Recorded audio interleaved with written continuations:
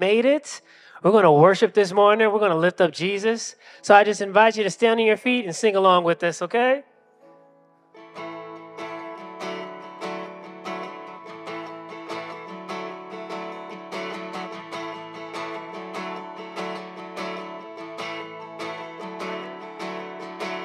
Joy to the world, the Lord is come.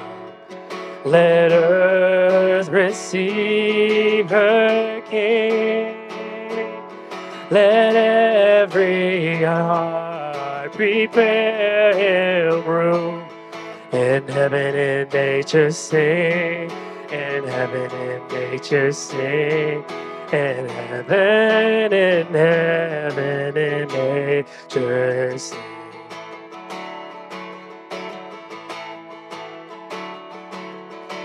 Joy to the world, the Savior reigns. Let all their songs employ, while fields and floods, rocks, hills, and plains repeat the sounding joy, repeat the sounding joy, repeat, repeat the sounding joy. Joy, unspeakable joy, an overflowing well, no tongue can tell. Joy, unspeakable joy, it rises in my soul, never lets me go.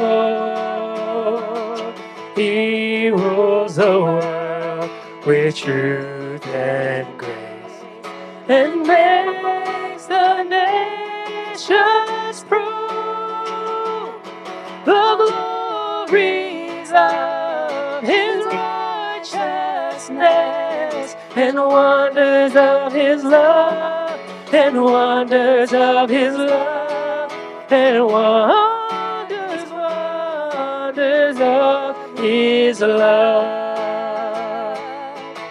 Joy, unspeakable joy, an overflowing well, no tongue can tell.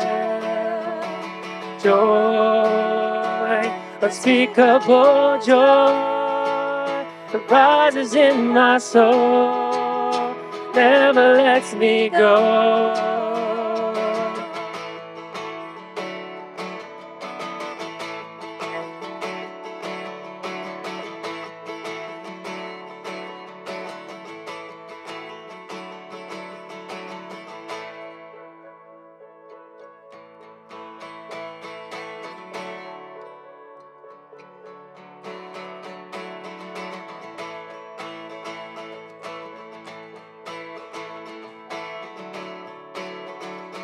Let's sing Who Breaks the Power. Who breaks the power of sin and darkness, whose love is mighty and so much stronger, the King of glory, the King above all kings. Who shakes the whole earth with holy thunder, who leaves us breathless in awe and wonder, the King of glory, the King above all kings. This is amazing grace. This is amazing grace.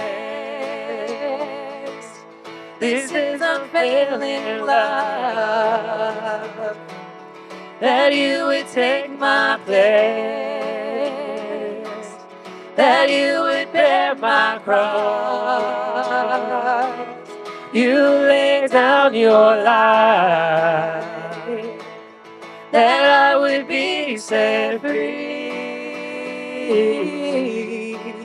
Oh, Jesus, I sing for all that you've done for me.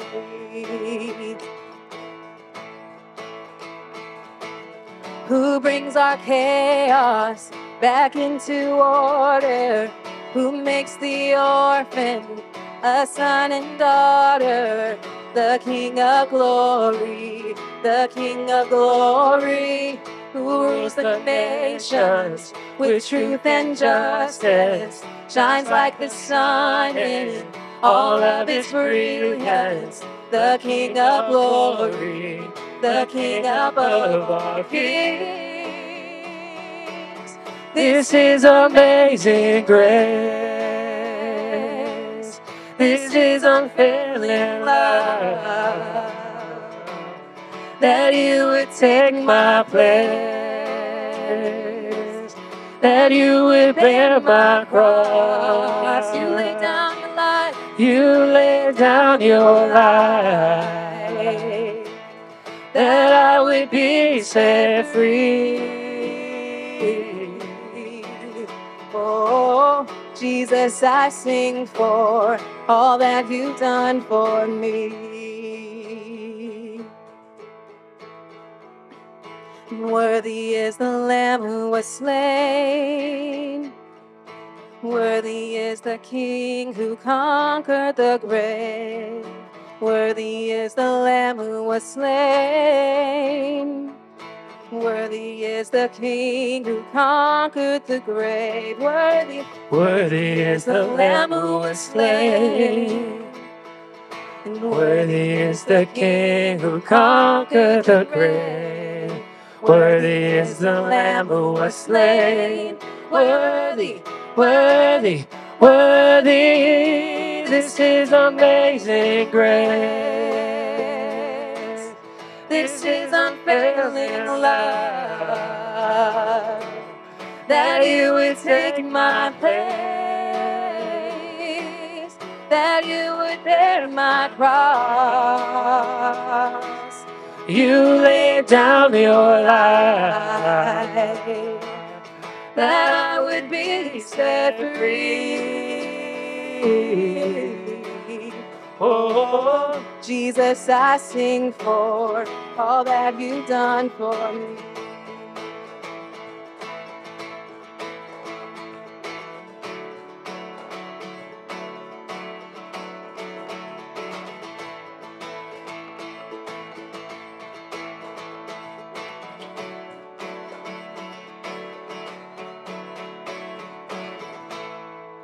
Amen. Amen. All right, during this time, we have an avid story that we want to share with you. So you may be seated just for a second, just for a moment, while we invite our speakers up here to the stage.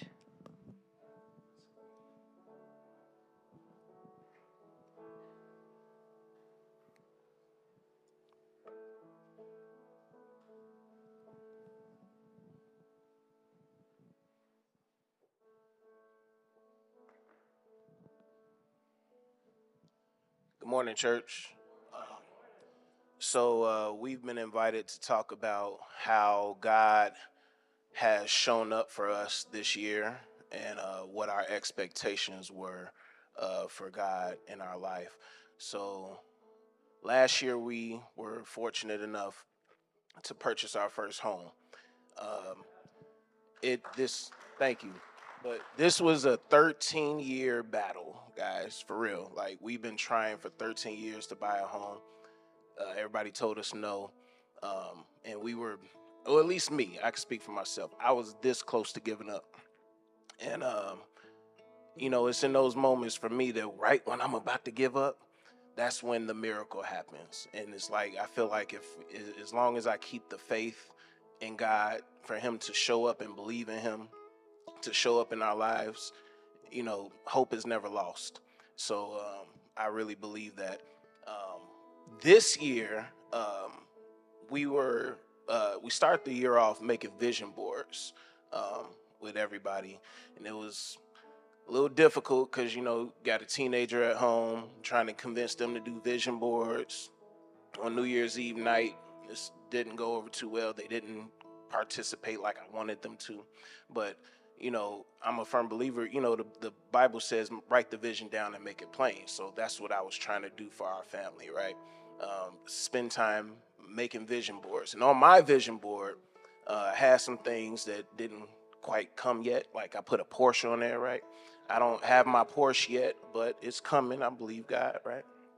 Um, but I put on there that I wanted to continue to make our home a beautiful home, and a home that's built on just like gratefulness, because that's where I am in my life right now. I'm extremely grateful. I have a long story to tell, but I'm not going to tell it tonight. You know, we can talk about it over dinner and coffee or whatever like that. You know, I like food, but you know, like I have a long story to tell, but you know, the gist of it is gratefulness, because all the trials and tribulations that we've been through in our marriage and our family and my life is just to see where God has brought me from is amazing. So that's what I expected God to do for me this year, is to continue with that, you know, continue to bless us in the midst of, you know, my trials and tribulations, and about this close to losing hope and things like that. I look forward for God to show up in my life. So that's what I expect God to do. Also, I put on there on my vision board that I wanted to get healthy, right? So in my mind, it looked like I was going to go to the gym and all of that type good stuff. That's not what happened. You know, they say if you want to hear God laugh, make your plans, right? So my plan was to get in the gym and get healthy and all of that. God saw health in me different. So I found myself at doctor's offices, trying to fix things that's been wrong with me for years, for like long years. And that's how God showed up for me this year. You know, He's allowed me to get healthy in that manner of getting. I had 2 surgeries this year, guys. One on my spine in January, and then another issue just this past September. So, you know, that is what health, I guess, for God looks like, you know, when we're talking about my vision board. But just speaking on that, like, I'm grateful to still be standing here, you know, going through 2 surgeries this year. So, you know, that's my story.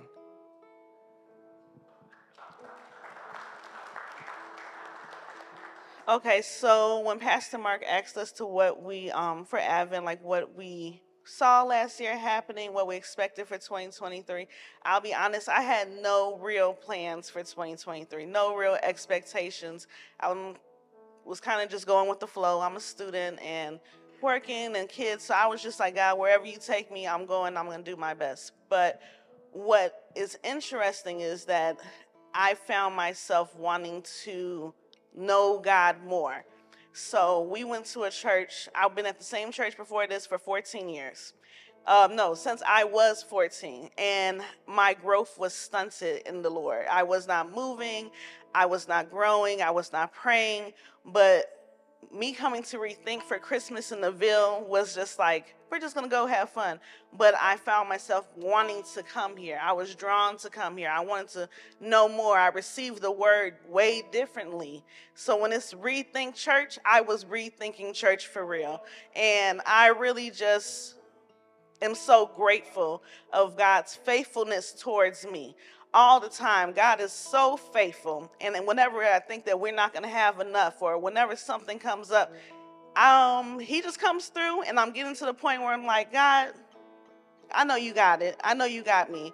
And just being comfortable with that, and just loving on Him more, and wanting to spend quiet time with Him, wanting Him to walk with me, wanting Him to be in my job with me, just really is how I'm rethinking church. So I'm glad I didn't have any expectations, because He led me to where He wanted me to be. And I love Him so much for that. Yeah. All right, God.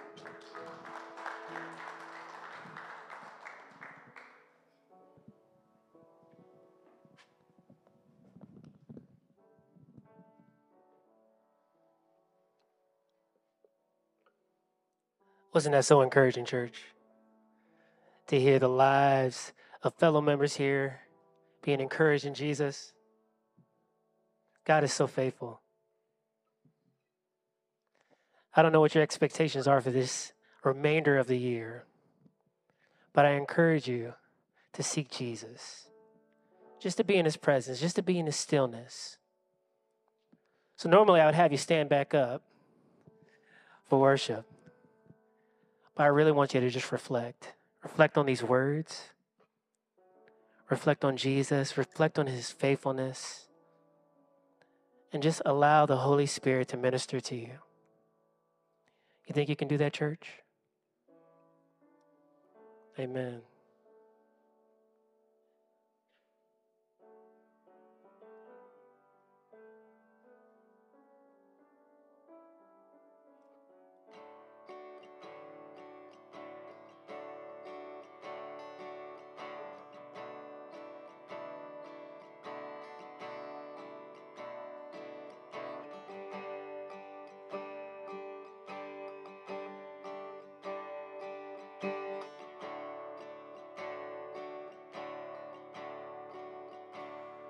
Come thou fount of every blessing, tune my heart to sing thy praise. Flames of mercy never ceasing, call for songs of loudest praise. Teach me some melodious sonnet, sung by flaming tongues above. Praise the mount I'm fixed upon it, mount of thy redeeming love.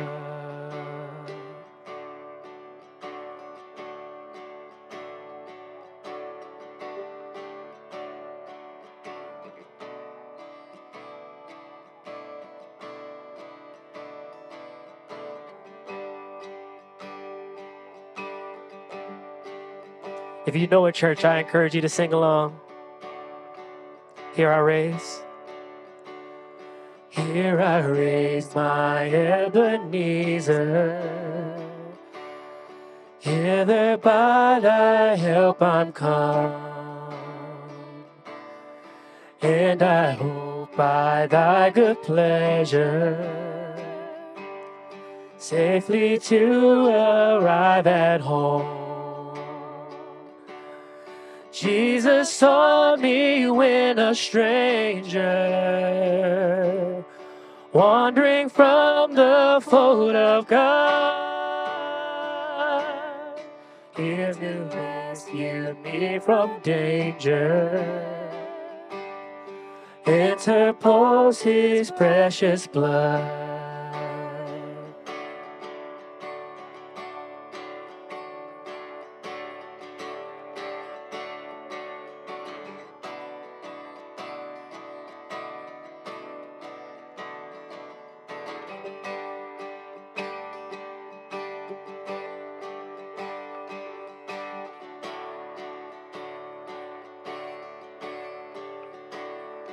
Oh, to grace, how great a debtor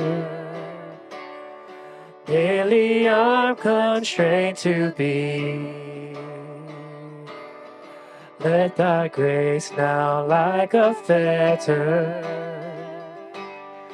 bind my wandering heart to thee. Prone to wander, Lord, I feel it. Prone to leave the God I love. Here's my heart, Lord, take and seal it. Seal it for thy courts above. Come thou fount of every blessing, tune my heart to sing thy grace. Streams of mercy never ceasing, call for songs of loudest praise. Teach me some melodious sonnet, sung by flaming tongues above. Praise the mount I'm fixed upon it,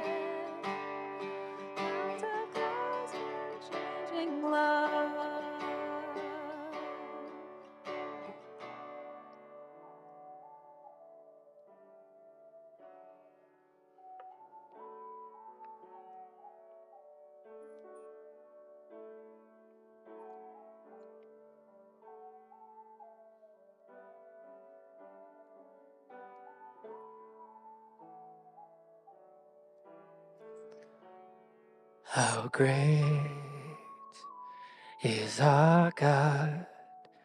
Sing with me, how great is our God.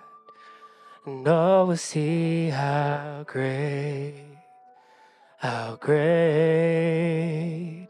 is our God. Can we let that rise, church? How great is our God. Sing with me, how great is our God. And all will see how great is our God. Hallelujah. We love you, Lord. We thank you for this time in worship, this time of sharing stories and being encouraged. And God, help us carry this throughout the rest of the year. Help us be a joy and a light into our communities. And Lord, we even ask you to minister to those here today who really need that encouragement. You know, this season is so full of joy, but there are some of us who are really suffering during this time, either because of loss of loved ones or our situations just aren't quite where we want them to be. But church, be encouraged that God is faithful, that he loves you, that he cares for you, that he's on your side, and that the work that he started in you, he's going to see it through to completion. Lord, we love you, and we just thank you for today. In Jesus' name, amen. Come on, church, can we give a hand clap of praise for Jesus? Come on, isn't he good? Isn't he faithful? And also give a hand clap for Roland, because he got some announcements. It's going to be fun. It's going to be good. Amen. Amen. Good morning. My name is Roland. I'm one of the leaders here at Rethink, and we are glad you guys are here with us today.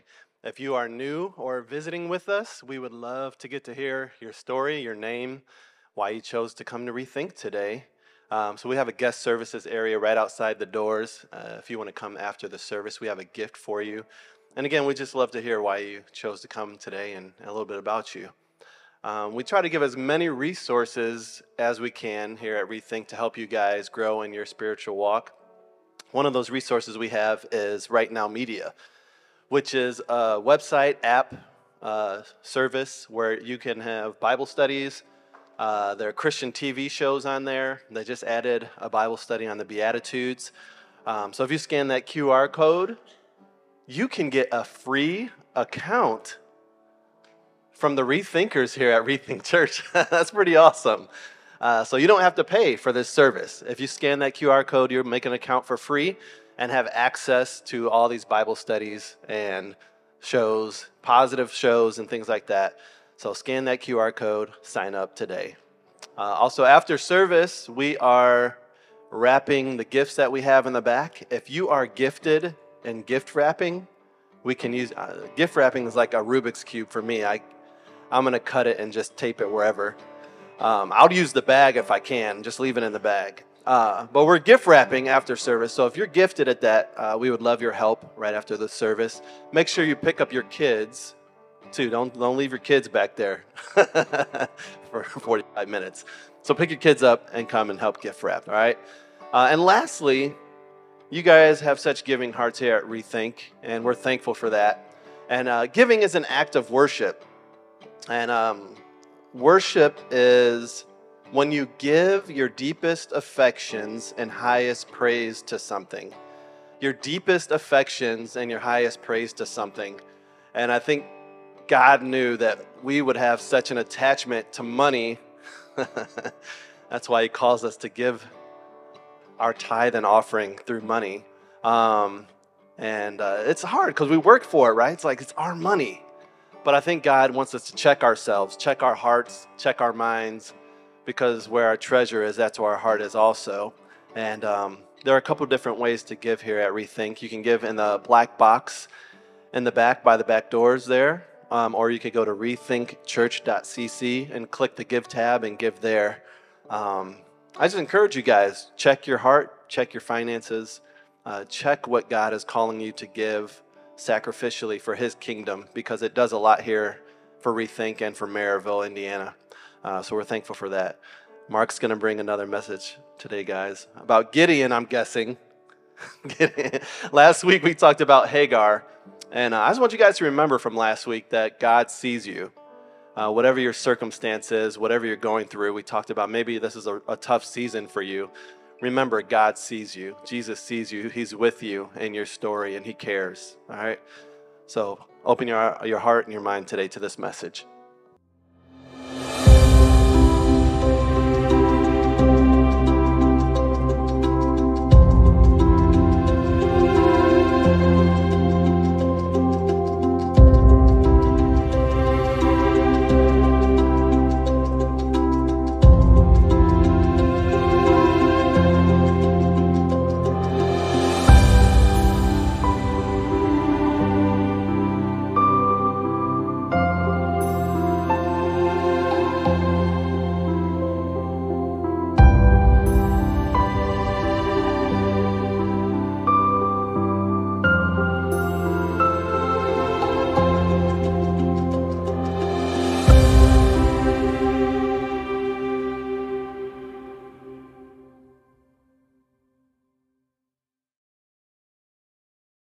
Well, all right. Well, hey, good morning. My name is Mark at the pastor of our church, and today we're going to be in Judges chapter 6. So if you have your Bibles, you can get there somehow, turn them on, pull out old school paper Bible, whatever it is.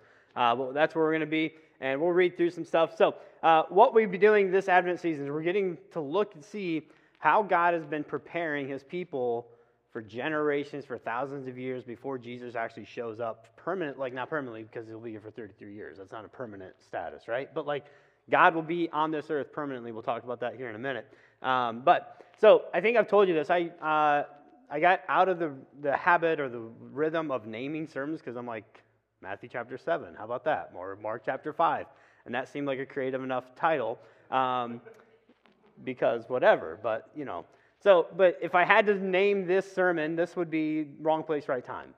And what we're going to find out is, I don't know if you've ever been in the wrong place at the right time. For me, I've always, in middle school, we would walk to school and we would walk right by a drugstore. And this is back in the 90s where, cough syrups were out in the wild, wild west, just out in the open. You'd just buy it. And then I would drink the whole thing before I got to school. And that was also when they had a little more alcohol in. So I'd show up to 7th and 8th, or 6th and 7th grade is when I started doing this. And then the pharmacist actually found out, oh, he's been doing this a lot. And so he went to the middle school and told our principal, and the principal called me in, and I was not in a clear state of mind as a 12-year-old or whatever, you know what I mean? So he's asking me questions, and I'm just not answering properly, I'll put it that way, you know what I mean? And so that was one of those moments of his confrontation, his the wrong place, but at the right time type of a thing. He called me out. And it was this wake-up moment for me of the idea of following Jesus wasn't even on my radar. I showed up to church because my mom made me. You know what I mean? But wanting to actually change my behavior was whatever. But I remember this pharmacist called me out and said, "You're going to be an addict." And I was like, "An addict? What are you talking about?" And he's like, "This is a behavior. You're going to be established as a 7th grader." And I was like, "Oh, I should probably change this behavior." So I went down from every day or for a week, for weeks on end, to a couple times a week on end, to now the cough syrup. Because, by the way, cough syrup doesn't even taste good. You're not drinking this, this tastes like a soda. And you're no, right? You're just whatever. So I remember that thought, but that pattern. And there's time after time where I've been in the wrong place when somebody was at the right time, and you just kind of get caught, right? And so this is one of those scenarios in Judges chapter 6 that we're going to look through. And what we're seeing here is that God is not waiting for His people to get ready. He just shows up. And He just shows up, and these they're not expected. They're not oh yeah, I see these signs, and we've had how many people trying to figure out when's Jesus returning? It's not going to happen. You know what I mean? You're never going to figure this out. Scripture was very clear about that. So Judges chapter 6, this is how it starts off. The Israelites did evil in the eyes of the Lord, And for 7 years he gave them into the hands of the Midianites. Because the power of Midian was so oppressive, the Israelites prepared shelters for themselves in mountain clefts, in caves, and in strongholds. Whenever the Israelites planted their crops, the Midianites, the Amalekites, and other eastern peoples would invade the country. They camped on the land and ruined the crops all the way into Gaza. They did not spare a living thing for Israel, neither sheep, nor cattle, nor donkeys. And they came up with their livestock in their tents and like swarms of locusts. It was impossible to count the number of their camels, and they invaded the land and ravaged it. Now, let me just give us a backdrop of the time of Judges. We were in Genesis chapter, whatever that chapter was last week. Here we are in Judges. And Judges is this time frame where it's after this time where Israel was enslaved for 400 years in Egypt, and God will miraculously show up and deliver them out of there. And that generation was supposed to go into the promised land, but they doubt God, and they're like, no way, we can't do this. And so they resisted God, and said, God's like, okay, cool, this few week journey here, it's going to turn into a 40-year journey. And once the last person of that generation died off, the second generation will go in and take over the promised land, the Canaan land. And so they did this, and now they've established it. They have this conquest issues that we'll talk about next week a little bit. And then all of a sudden, they started establishing their culture and their civilizations within the country, and now they struggle with staying faithful. This is something that is going to be crucial for them all throughout their whole story. They cannot learn how to be faithful to just Yahweh. They will figure this out time and time again, like moments, but then there's the majority of the time where they just don't. There's a cliche saying that it only took a few weeks to get Israel out of Egypt, but it took generations to get Egypt out of Israel. That they were so ingrained with this pantheon of gods, this pantheons of worship and stuff like that, that it was hard to try to figure out. And so when we talk about trying to be faithful, in Exodus chapters 19 and 20, the description here, this is where God gives the Ten Commandments. All the imagery that's going on here is a wedding ceremony. That Yahweh is actually marrying Israel. It's a weird thing for guys to think about. So, by the way, being a youth pastor teaching 6th and 7th graders, this kind of language, that was awesome to watch. This kid named Jacob Moody who had no filter. He'd be like, what do you mean I'm going to marry God? And I was like, don't get too graphic, dude. Shut up. You know what I mean? Like stay in your lane, all that kind of stuff. But it was awesome because he would just ask the questions that I would probably have asked when I was in 7th grade or 6th grader. But now he's doing it so I don't get in trouble. You know what I mean? So here's this idea of being married to God for the Israelites was this was deep and rich in their marriage ceremonies, but all of a sudden now they're like, how do we do this? And what God is asking them to do is stay faithful. And what does faithful mean in a marriage? Exclusivity. Exclusivity is the thing that fuels passionate and healthy marriages. It's not your six-pack abs. I mean, it's probably some of it, but how great would it be if you have an amazing body, but you're not faithful? That your spouse can be like, oh yeah, let me look over that because of your six-pack abs or your biceps. Not really, right? But this is the thing. In Israel, they sucked at being exclusive to God. All throughout Israel, you can see this. You have sites like, here's in Tel Aviv. This is the first site. You'll see this up here. I'm going to put that first image up. It's that you go into, and it's a small little temple. And you're like, why do we have a small little temple in the northern part of Israel? And you go to the next picture, and here they are. There's two pillars. There's two altars. The taller one right here on the right or your left is a altar to Yahweh. And the smaller one is the altar of Asherah. As you walk into the site, you see it says Yahweh and his Asherah. It's Yahweh and his goddess. Because in the Israelites' mindset, in the ancient world, everything that God did in Egypt, everything that God has done in their history, there's no way that Yahweh himself did it all. He must need help from other gods. You go down to Timnah in the copper mine area. And this is right at the edge of Egypt and Israel. And you see this. We were walking around here and we saw these all over the place. And then we turned this corner and we're like, why do we have a little temple here? And this is temple of Yahweh and Hartha, the Egyptian goddess, who, by the way, is depicted as a calf. And what do the Israelites make as they come out of Egypt? a golden calf. They're thinking, there's no way. If you want to go to the next picture, you'll see the pillars here, these two altars here.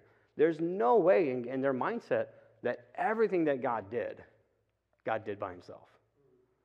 And so they would struggle time after time after time, generation after generation after generation, to be exclusive. They would never deny that God himself did these things, but there's no way that God only did these things. That God must have needed help. And we would never do this ourselves, right? We're never like, God, I will worship you plus my politics. I'll worship you plus my bank account. I'll worship you plus my job status. We would never do those things, right? We're so faithful to God, and it's always just God, God, God, right? We would never struggle with any of these things. So it's probably hard to understand, I get. But this is the reality that Israel's finding themselves in. And they're surrounded by people who have no problem worshiping other gods. They have no problem with doing all this. And so when Israel's not exclusive, God takes his hand of protection off. You see this pattern time after time after time in the book of Judges. The people do what is right in their own eyes, which is evil in the eyes of God. God's like, fine, cool. You don't want my part of your life? Have at it. You know what I mean? And then, all of a sudden, there's an oppressor, there's something, Amalekites, Midians, whatever. They come, Philistines, they'll come in and they'll just rule over Israel. And then it drives them to this point of them crying out to God. And God leads up a leader and brings deliverance. And you would think, there's this pattern. We should do this. But how ignorant and dense are we? We do the same thing. We do the pattern after pattern after pattern. Why can't I lose weight? As you're eating bags of chips every night at 9 p.m. You are healthy all the way through, but then you're like, oh man, this TV show is really stressful. I need a bag of chips right now. Or like a pint of Ben & Jerry's. You know what I mean? Like this, I know it's a fake TV show, but man, this really has my emotions going. Or I don't watch this crap. I walk my classroom and I just watch what kids are watching. I'm like, why are you watching Love Island? What the crap is this? I can't tell them what I really think of it because it'll get me in trouble. But you don't need to fill your mind with this kind of crap. But we do this all the time. We'll sit there and we'll passively just watch things, and then we get stressed out, and then we're like, okay, right? That's the natural pattern here. That's over and over again. So here's the backstory of Judges chapter 6. That's this. And they find themselves in a horrible place, not geographically, not physically, but in a horrible spiritual place. They're in the right place, but they're in the wrong place. Been there? Have you ever showed up to church with a horrible attitude? Mad? I love watching you as a married couple come up and walk up the door. I'm like, oh, they're in a fight. This is awesome. How you doing today? Oh, we're doing great. No, you're not. Let's not church it up, right? Let's just I don't call you out for it because this is the internal mind going on in my head. You know what I mean? Oh yeah, whatever. I won't give you examples, but it's there. I'm like, it's beautiful. I love it. I love it when we don't church things up. When we're like, hey, how you doing today? I'm having a bad day. I'll ask one of you today, how you doing today? It's not good. Great, awesome. Thanks for not churching up. I don't why lie in church, right? So it's all part of that process. So, but here's the deal. Sometimes we find ourselves in bad situations, and God's okay with it. In fact, I think God sometimes ordains it. What does verse 1 say? The Israelites did evil in the eyes of the Lord, so the Lord handed them over to Midian. They were oppressed, they were bullied, they're abused, they're whatever. Think about this. What we're going to find out is they're hiding every aspect of life from the Midians because of how oppressive they were. There's nothing nice about the Midians ruling over them. Does that make sense? They're like, oh, thanks. We could never have done this ourselves, so thank you so much for ruling over us, right? Down to taking their food and destroying their crops. And they're like, man, what in the world? But yet God has ordained this. We hate this idea in the Western church that the bad situations that we find ourselves in are actually ordained by God sometimes. Some of the situations we're dealing with right now, if we were to we'll just tell everybody stories, you know what I mean? Sit around and tell a circle and you couldn't lie, we gave you truth serum, some of us would end up in jail. Some of us would be really embarrassed. Some of us, your spouse would be like, what the crap are you, You know what I mean? If we had to actually be honest about it, it would be shameful and embarrassing and just this, and that's the beauty of church. God already knows it. You're not hiding anything from him by not saying it. It's not like, oh my goodness, I didn't, like, he's not surprised by any of your stuff. And yet, what we're going to find out is he still shows up, right? In fact, the feeling of shame, the feeling of embarrassment, I think sometimes maybe God has actually ordained these things. And I know, like I grew up in a church where shame is never from God. Are you sure? I don't know about that. Because I've been in seasons where I felt shame upon shame upon shame. And it was out of that shame that it drew me to a place of repentance. I was never encouraged, oh, you're doing such a great job. Like, how great would it be for you to keep sinning and somebody encouraging, oh, you're perfect just the way you are. No, you're not. Why? Right? Imagine if you hired a personal trainer to actually get you into shape, and that personal trainer said, dude, you have to change the way you eat and actually work out, and you didn't do it, but you tried and you showed up, and he's like, here's your gold star, and you're like continually gaining weight, and you're like, what am I doing wrong? I don't know, but just keep going. Like, would you fire the personal trainer? Probably. But if the personal trainer said, dude, you suck at doing pull-ups, learn how to freaking do them, and by the way, eat a vegetable, you'd probably be like, would it make your feelings hurt? Probably. But then all of a sudden you're like, oh yeah, I can do these things. That's part of this job. Like, that's what God is actually doing here. He's putting them in a situation. He's taking his hand off their protection. He's like, enjoy. And if you look at the map, like, Israel is this small little tiny country surrounded by massive empires in the ancient world. It's like I had a professor who said it's like this, that Israel is like the mouse, and they're in this little pen, and there's like lions and tigers and pumas and cheetahs. If you look at the ancient countries, and now he's like, hey, by the way, just protect yourself. Oh, you can't do that? Let me protect you for you. But as soon as they don't want God around, he takes his hand of protection off. And that little mouse now has to figure out how to live life in a pen of a pen of cats and stuff like that. So that's the unpopular opinion, is that sometimes we just get to the point where, like, we've created a mess ourselves, and now we have to deal with it. And in that mess, God didn't cause you to do it, but God is going to ordain these times of trials and being in the wrong place and just all this other stuff. My freshman year of college, if there was ever a year or a season where I easily could have gone off the rails, it was it. I was a decent sound engineer, but a decent sound engineer is better than a bad sound engineer, so I got a job as a sound engineer with a band. You know what I mean? Like, I'm not great, but I can do the things and make it look like, or sound like, oh yeah, you know what you're doing. So I traveled with this band, and then for some reason, like halfway through, I got promoted to being in charge of all the sound systems of like all the teams that travel and stuff like that. So I got a company credit card as a 19-year-old. It's a stupid decision. Don't ever do that. And back this is 2000, okay? So I got a cell phone for the school as well, for Indiana Wesleyan. And I could never make a phone call unless it was past 9 or on the weekends. And some of us know what nights and weekends meant, right? And if you made a phone call outside of that, it was like, dude, you better not go over those 10 minutes that you got because of your paid contract and all that. So I remember my boss telling me, don't ever answer a phone call or call somebody before 9 o'clock. I was like, cool. So I was in California one time, and because it's not 9 o'clock in California, the same time it is in New York, this team called me from New York, and I ignored it until it was 9 o'clock for me.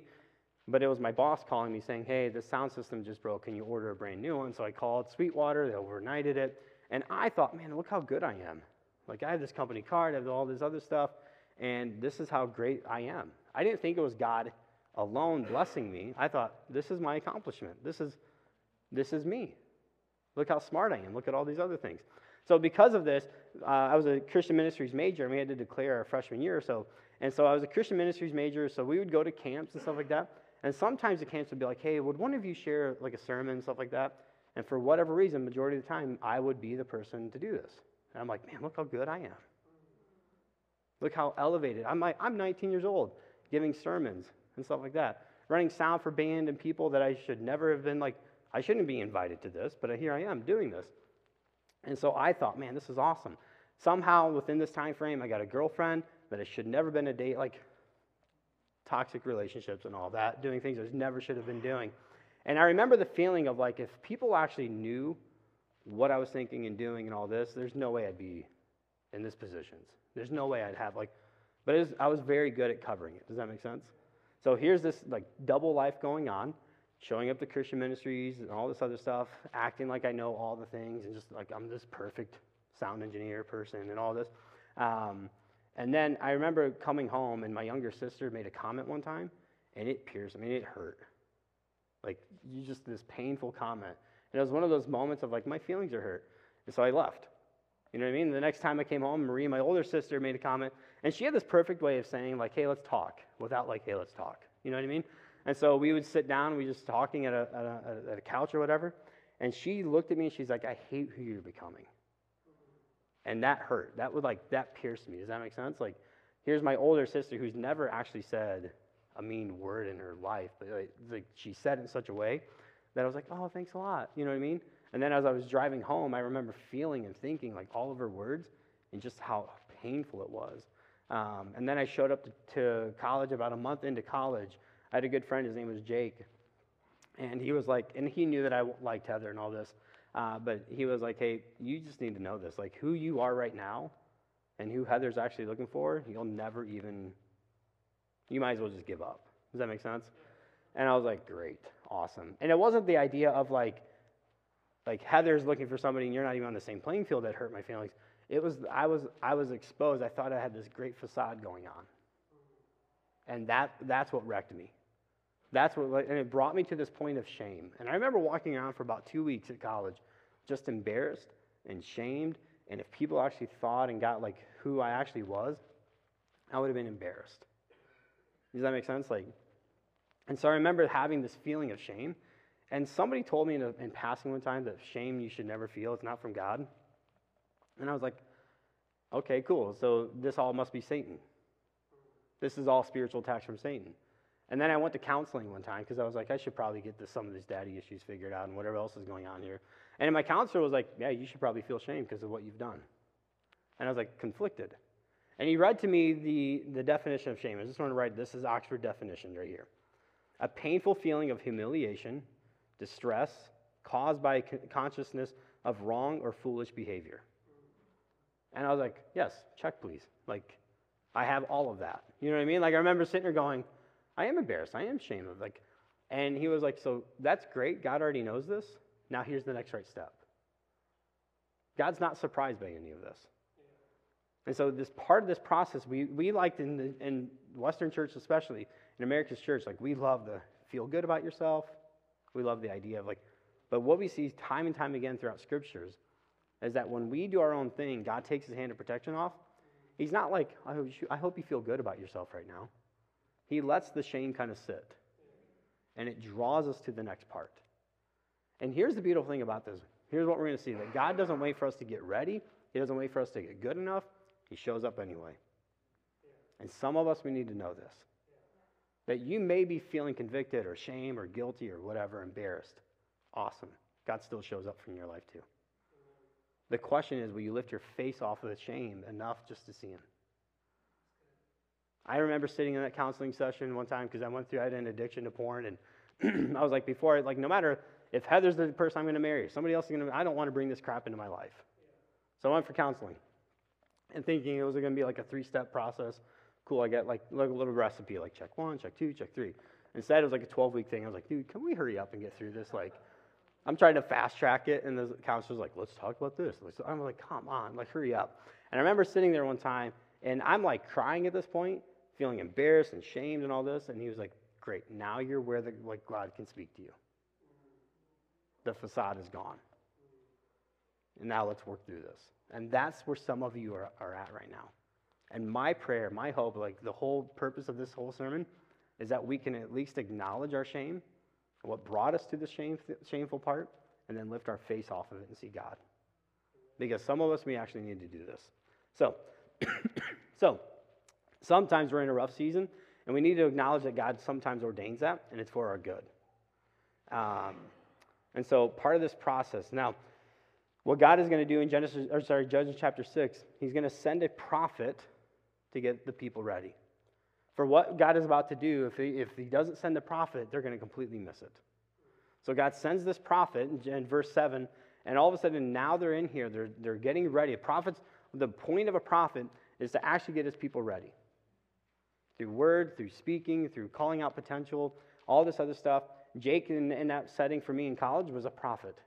He called something out of me. He was like, I know it's in there for you, or of you, but the way you're acting right now, you'll completely miss the boat.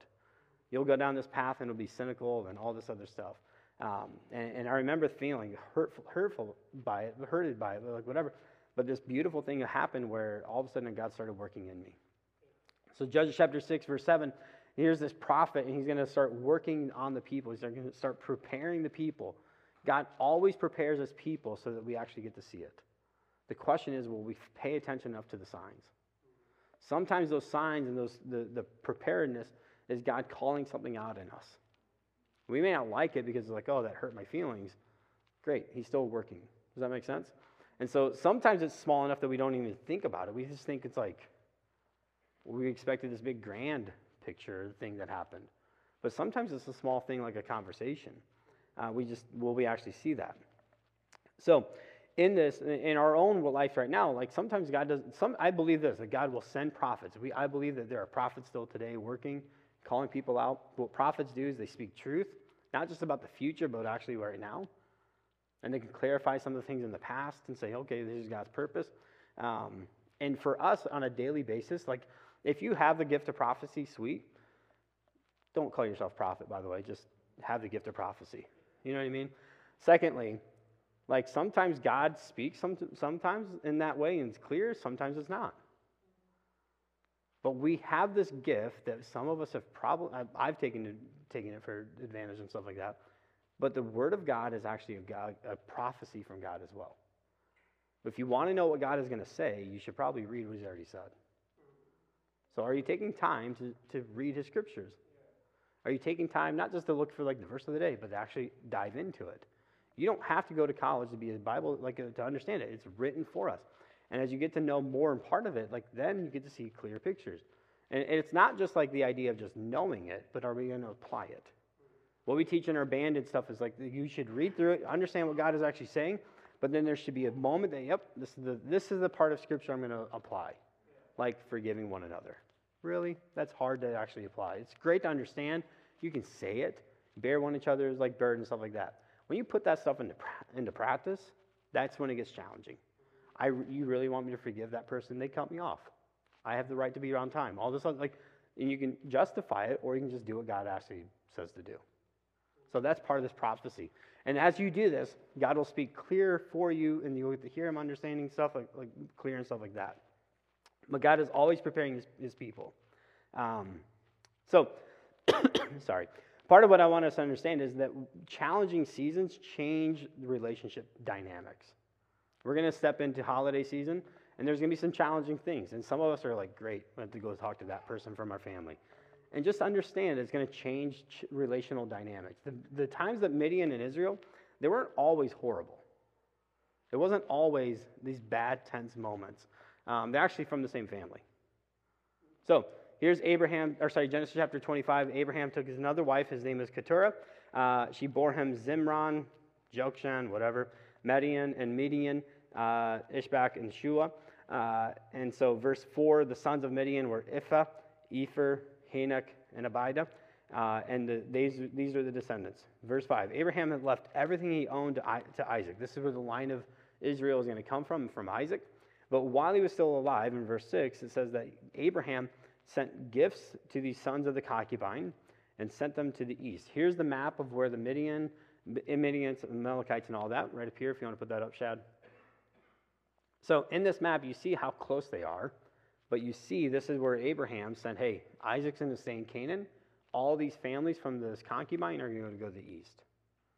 And when you read the book of Judges, besides the Philistines, every single nation that gets listed here of oppressing them and stuff like that are going to be from the east. And they're going to just dive right in and just kind of oppress and like bully and stuff like that. There's a little bit of jealousy, I'm sure. Like, seriously, Abraham, you left all this land to Isaac and you just gave us gifts and moved us to the east? Thanks a lot. You know what I mean? But even then, this wasn't always the time that it got bad. In the book of Exodus, we see this, where Moses flees Egypt and he goes to Midian. Exodus chapter 2. And he shows up and he takes care of his future wife, and she's the daughter of the priest of Midian. It's the same word priest here that's described in Genesis as Melchizedek, the priest of Salem. Here's Jethro, the priest of Midian, of El Shaddai, stuff like that. And so it wasn't always bad. There were some good times in Midian and Egypt and stuff like that. It's on Midian soil that Israelites will make this covenant relationship between Yahweh and God, or God and Israel. In Exodus chapter 19, Numbers chapter 7. Jethro, who's from Midian, is going to suggest, hey, restructure Israel. Like, there's some good things that come out of Midian. It's not always bad. We love to say it's always good or it's always bad. Those people over there, always bad, right? Is there anything that can good come out of fill in the blank? But if you look at the whole picture, there's usually some good things that come out of both sides. Once again, do we always have to choose a side? Probably not, right? You can always just choose truth. There's that too. But challenging seasons will change the relationship dynamics. 2013, I left the Toyota company I was at in production management. I left on a Friday, went to start working at a church that we had been attending, stuff like that. And Heather was on staff already. I came in as a teaching pastor and missions pastor. And that Monday that I started, the board called for an emergency board meeting and asked for the resignation of the senior pastor. And I was like, this is great timing, God. So I remember having this feeling of like, you really couldn't think this through, God, right? Like, this is great. So in our denomination, when the senior pastor leaves, all the staff has to resign as well. And I was like, this is awesome. Thanks a lot. You know what I mean?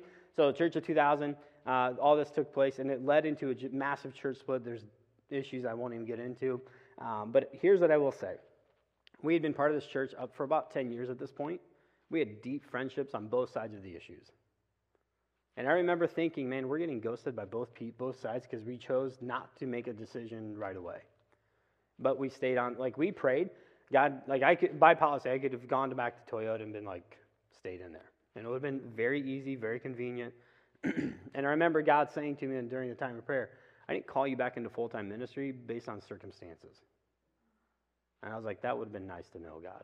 Like, I probably would have been like, peace out. Hey, how about that radiator? You know what I mean? And stuff like that. But I remember having this feeling of like, man, something has to break here.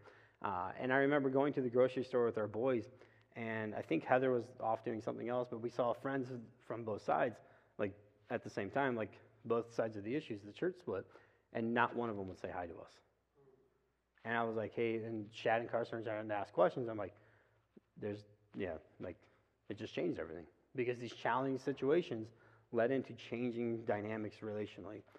And that was a painful thing. But here's the deal. When it comes down to how we actually challenge and change into it, confrontation is necessary. It's part of this thing that we just have to deal with. And we see this. And so this leads us to verse 11. Here's the angel of the Lord showing up, right? In any scriptures, it may say capital L, capital O, capital R, capital D. He came and he sat under this oak tree. It belonged to Joash the Abizarite, and where Gideon was threshing wheat in a winepress to keep it from the Midians. Now, here is what you typically would do with threshing wheat. You go to the highest point on the eastern side of the village. You put it all in this pile. This next picture will show you kind of throw it up in the air, and you let the chaff be blown away by the wind. The wheat would fall down. And then after that, you would take these boards and you would run them over this next part, and you would grind out even more. You would separate even more. So, do you want this in a wine press? Here's a picture of a wine press. This gives you a better picture. It's an enclosed underground thing in a cave. Are you really going to thresh a lot of wheat when there's no wind? You're not going to thresh a lot of wheat when you can't throw it high up in the air. If you go to the next pictures, you can see a better idea of a cave and stuff like that. And so you're not going to do this, but here's Gideon in a wine press trying to thresh wheat. He's acting in cowardness. He's not brave. He's not a mighty warrior. He's acting as a coward. And by the way, let's go back to who this figure is. This is Jesus himself before they knew him as Jesus. The angel of the Lord, capital L, capital O, capital R, capital D in your scriptures. And what we're going to see in verse 14 is that this figure, this person, bears the name of Yahweh in verse 14. Verse 16 speaks as Yahweh. Verse 20 holds authority as Yahweh. Verse 22 to 24 receives worship as Yahweh. Anytime an angel, a messenger shows up, they cannot speak for God. They can only deliver the message. So whenever there's questions asked, they're like, I don't know, this is the only message I can give you. Right? They cannot receive worship. If they do, they're going to be judged or punished and stuff like that. And you'll see that in the book of Revelation, stuff like that. But here's the angel of the Lord showing up, and he can do all these things because he's God himself. Is Gideon acting like he's a mighty warrior? Not really. But yet here's God calling him out. You are the mighty warrior. And so part of what we have to understand is God will call you out for your potential. He's not waiting for you to get ready. He's like, hey, I see the potential in you. Why? Because you bear his image. He knows you. He made you. Even if you don't believe it yourself. There's times where God will say, yep, that's it. Let's do this, right? And he's not going to wait for you to get good enough or ready or anything like that. The second thing that we see here, notice Gideon's response in verse 13. Pardon me, my Lord, Gideon replied, but if the Lord is with us, why has all this happened? Have you ever done that to God? You say you're good, then why is my bank account dried up? You say you're good, why did I get fired? You say you're good, then why did I get this diagnosis? Right? So sometimes we just have to be honest with God. Jesus says that the overflow of your heart, your mouth will speak. Have at it. Just let him have it. You know what I mean? Where are all these wonders that the ancestors told us about? Didn't the Lord bring us up out of Egypt? Then the Lord has abandoned us to give us over the hands of Midian? Like we sometimes we hold things back from God what we really feel.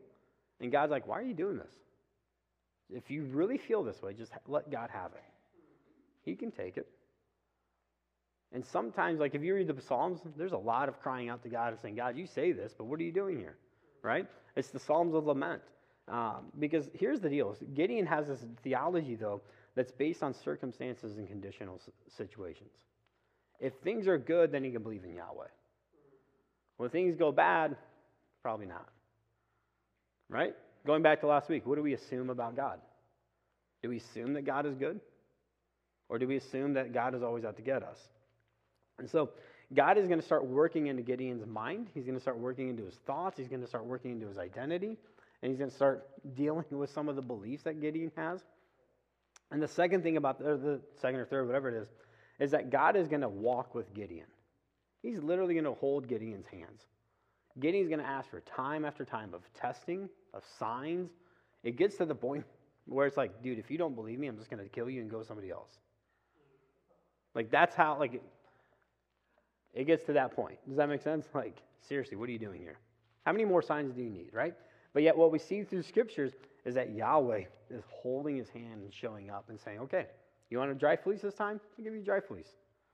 You want a wet fleece this time? I'll give you the wet fleece. You want all these other signs? I'll give it to you. And what we see here is God is going to call potential out. Gideon is a coward acting like a coward in this wine press. And yet God is saying, hey, you're a mighty warrior. Here's the deal. You may be acting like a moron, and somebody just needs to tell you you're acting like a moron. But deep down, you're not a moron. You have the potential. You just may be making stupid decisions that are going to lead down to a path of destruction. So why not call you out to your potential? I love that God doesn't just leave us where we're actually currently at. That he calls the destiny and the potential out in you because he sees it in you. He created you with that. He made you on purpose with a purpose. And some of us, we just like, how horrible would it be like, oh, God's telling me I'm doing a great job and you're not doing a good job. And you're going to lead to a path of destruction, but at least you're encouraged all the way. Good job, way to go, keep going. No, like some of you just need to be told, stop.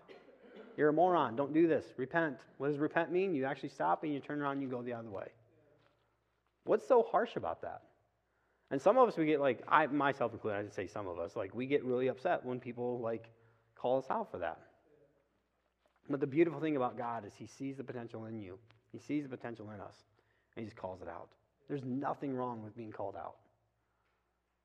Gideon's name, the origin here is Gada, and it means hewn off or chopped down or cut down to size.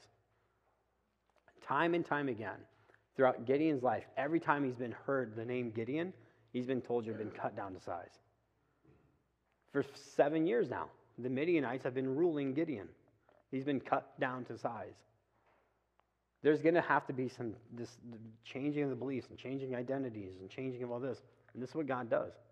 He doesn't wait for Gideon to get good enough. He just shows up and does it. And the same is true for you and I. So now what? What do we actually do about this?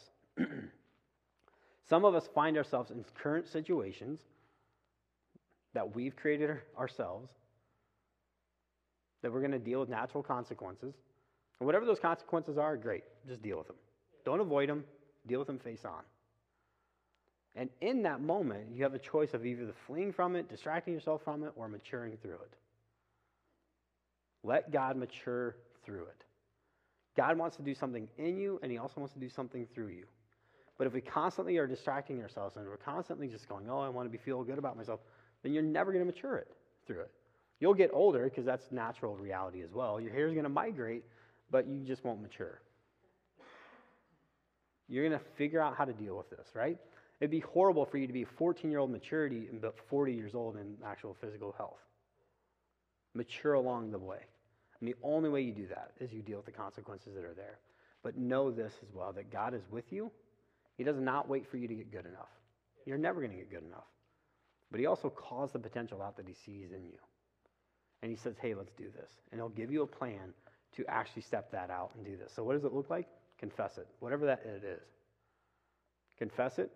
Believe that scriptures are who he says he is, like who Jesus says he is, and repent. Seek forgiveness from God and from others, whoever that others is. That was one of the most awkward things I had to do, was when I went back and started seeking forgiveness of people that I've hurt, that I sinned against, and all that. But it's one of the most important aspects of following Jesus. This is one of those things that he continually does. And so, and just be exclusive to Yahweh. Let's pray. God, thanks for this day. Thanks for who you are. Thanks for everything you've done for us and everything you will do for us. God, thanks that you do not wait for us to get good enough or pure enough or anything like that. But God, you show up. While we were strangers, while we were still sinners, you showed up for us. And what we celebrate at Christmas is that this is going to be you on this earth, God, from that point forward. That as John the Baptist got everything ready for Jesus, Jesus got everything ready for the Holy Spirit. And that you've been in the process of getting your good earth back, your good creation back. The humans made in your image, you're going to get us back as well. And part of that is just changing our beliefs and changing our identities and understanding who we are and whose we are, the fact that we were made on purpose, with a purpose. So Jesus, I pray that we would find ourselves where we're at right now. But that would also confess, draw out the potential. That we wouldn't lie about it. We wouldn't try to church things up. That we would just be honest about the current situations that we find ourselves in. And that we would watch you do miraculous things over and over and over again. We love you, God. So in your name we pray this. Amen. I would encourage you to read the rest of Judges chapter 6 and 7 and see how God shows up in this story beyond that. So if you are new with us today, we'd love to connect with you at guest services. If you are planning on sticking around and helping us wrap gifts, that'd be awesome. Go get your kids, by the way, and all that. And then we'll set up some tables and we'll start wrapping the gifts. But know this to be true, that God loves you and I love you. And as we follow him, we'll encounter the best he has to offer for us. So let's go and be the church. Have a good week. We'll see you next Sunday.